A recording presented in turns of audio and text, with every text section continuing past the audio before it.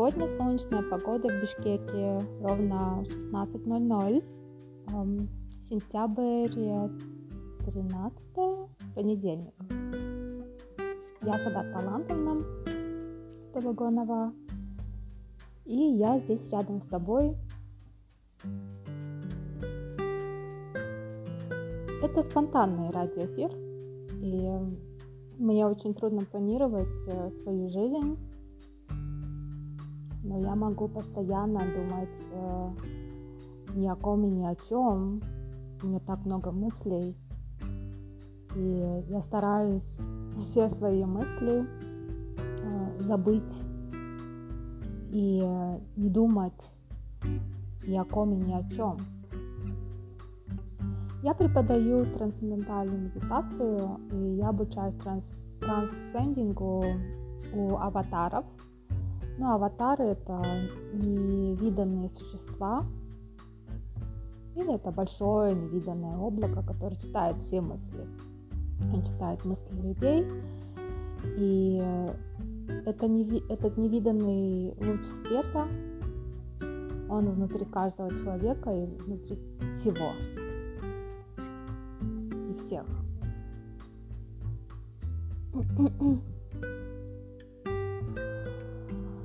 Я в какой-то момент усердствую перед собой, и я благодарю себя, и я благодарю свой мир.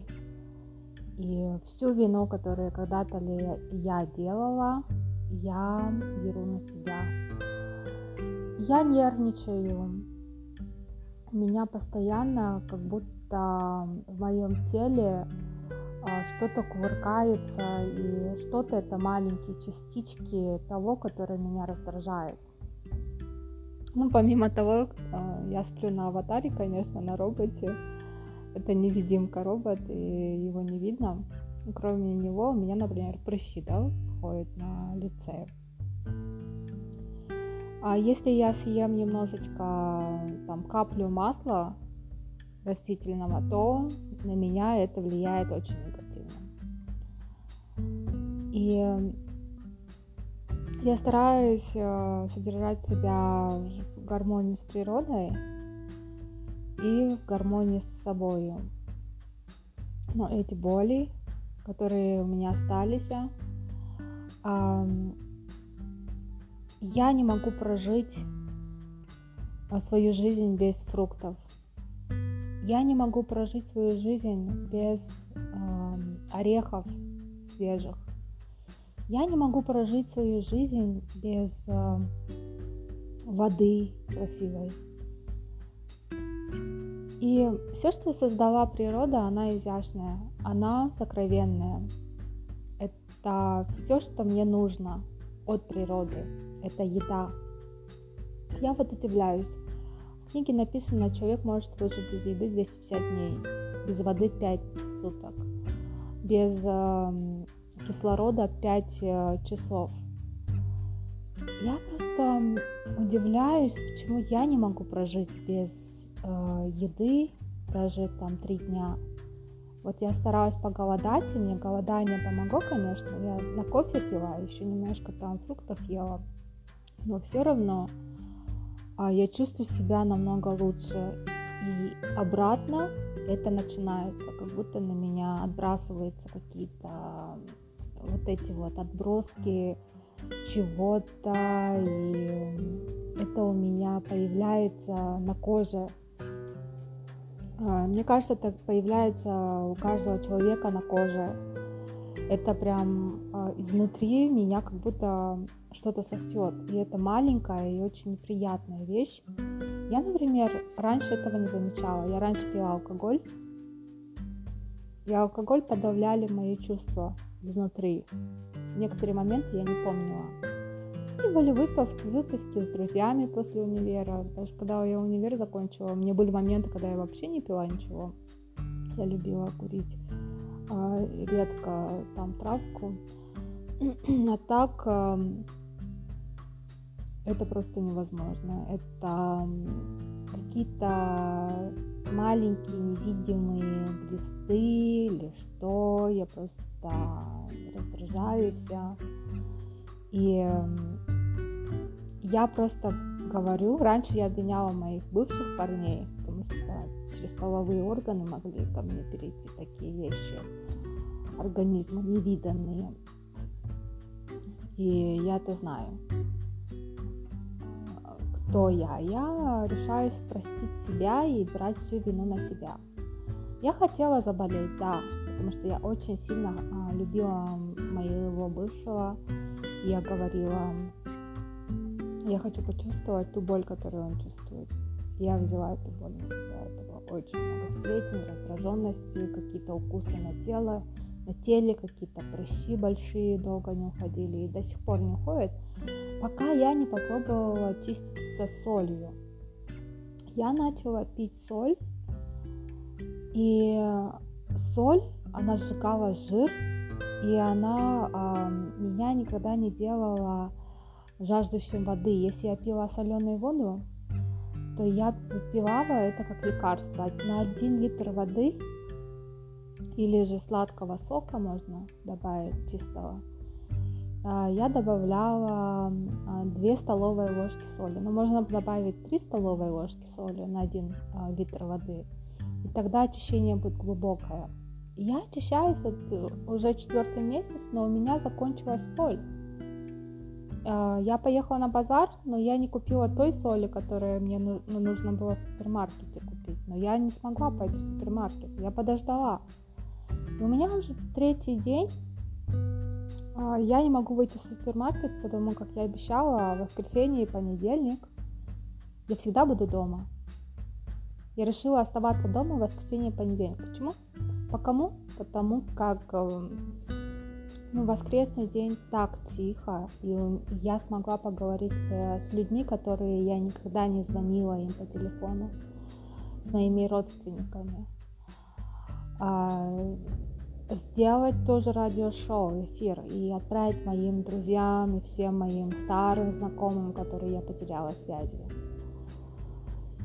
И я была так рада сегодня. У меня подарок был.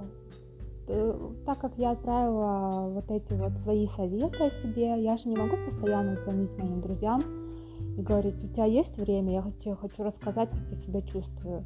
Я, например, все время одна. Я живу на квартире, я живу в Бишкеке. Сейчас я переехала в Бишкек, потому как коронавирус и так далее. И я хочу просто поработать здесь над собой. И я не живу одна, я живу с пришельцем. У меня вот уже больше 2 лет я живу с пришельцем. Этот пришелец спит со мной. И я очень так глубоко люблю мыслить, и этот пришелец дает мне астральные проекции, мои боли в прошлом, как я связана с моим вот миром. И этот пришелец, он слышит и знает все мои мысли, все мое прошлое и все мои мысли сейчас. Конечно, я благодарна этому пришельцу, он остался здесь жить, я его сколько не выгоняла, он все равно к моему матрасу прилип, и он не вылетает, он вылетает, так быстро летает, обратно прилетает, он сквозь земли летает, он сквозь стены летает, у него кожа может стать мягкой, и он не показывает, пока не показывает себя, это пока секрет для меня. Но он постоянно говорит, чтобы я не ела огненную еду, и я не была толстой. Он для меня самое умное существо в мире. И я так благодарю свою жизнь и вообще всех людей в мире, которые когда-либо были. Даже эти вот в магазине, кто сидел, продавцом меня обслуживал. Даже тех сотрудников таможни, которые через аэропорт меня проводили и нагло со мной разговаривали. Даже тех моих бывших, которые люди мне путевку куда-то на отдых звали, и я бесплатно отдыхала. И просто вот последние 4 года я отдалилась от людей, так как я начала преподавать медитацию, и это бесплатно, и это очень спонтанно. Чисто спонтанно я вот и встретила этого пришельца. 2 года назад он реально синего цвета, он сидел рядом со мною, я тогда проснулась, потом он пропал. Вот. И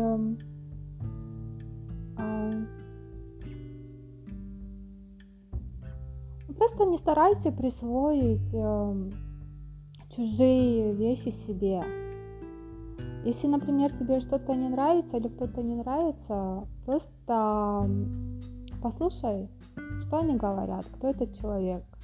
Если человек на тебя ворчит, то скажи, не жалуйся на этого человека, просто скажи: я прощаю себя, потому что я тебя когда-то обвиняла. Я дарю любовь себе, потому как я хотела любить тебя. Поэтому всегда нужно внимание дарить себе. Если ты не любишь себя, ты никогда не получишь священную любовь. И, конечно, я благодарю тебя, и я прощаю тебя за все твои ошибки и грехи. Например, я часто осуждаю людей, которые едят мясо животных. Я думаю, животные, они сокровенные существа. Я уже почти 110-й год стала есть пищу, которая не принадлежит тепловой обработке, и это холодная еда, и животные должны жить. У меня когда-то была собачка, я ее любила, тогда я ела мясо, меня мясом кормили постоянно. Я пила алкоголь, я танцевала, училась в универе, у меня была такая жизнь паломничества. Но когда ты спрашиваешь, кто есть ты здесь, то ты понимаешь, что ты не просто они или мы, становишься единым. Вот я хочу сказать, уровень всей энергии на Земле — это единая энергия. Это единая энергия. Поэтому старайся не ругаться ни с кем. Я, например, ругалась с кем-то, и у меня постоянно были какие-то вот злые чары. Ну, просто нужно отдаляться от людей, чтобы узнать свое сознание. Кто бы ни был в твоей жизни, ты должен понять себя. Если у тебя проблемы с возрастом, ты слишком стар, у тебя болят кости, ты не можешь двигаться, то обязательно лежи дома, обязательно изучай себя, пиши в дневнике, кто ты есть, пиши кто, и будь кем-то, не будь что. Ну, обязательно построй себе будущее, подумай о смерти психологически, умирай, и подумай, какой бы была твоя смерть, кто бы остался после тебя. После тебя останутся твои дети, конечно, но если твои дети, то твои слава о тебе. Это твоя работа, которую ты когда-то выполнила. Поэтому забудь о негативных людях, постарайся развлечь себя, запиши в книжке, кто ты, и излучи для себя позитивную энергию.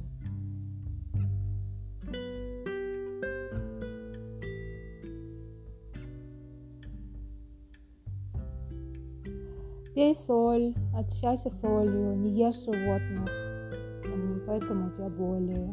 Вообще огненную еду нельзя есть. Я огненную еду сама тоже не люблю, страдаю, когда ем.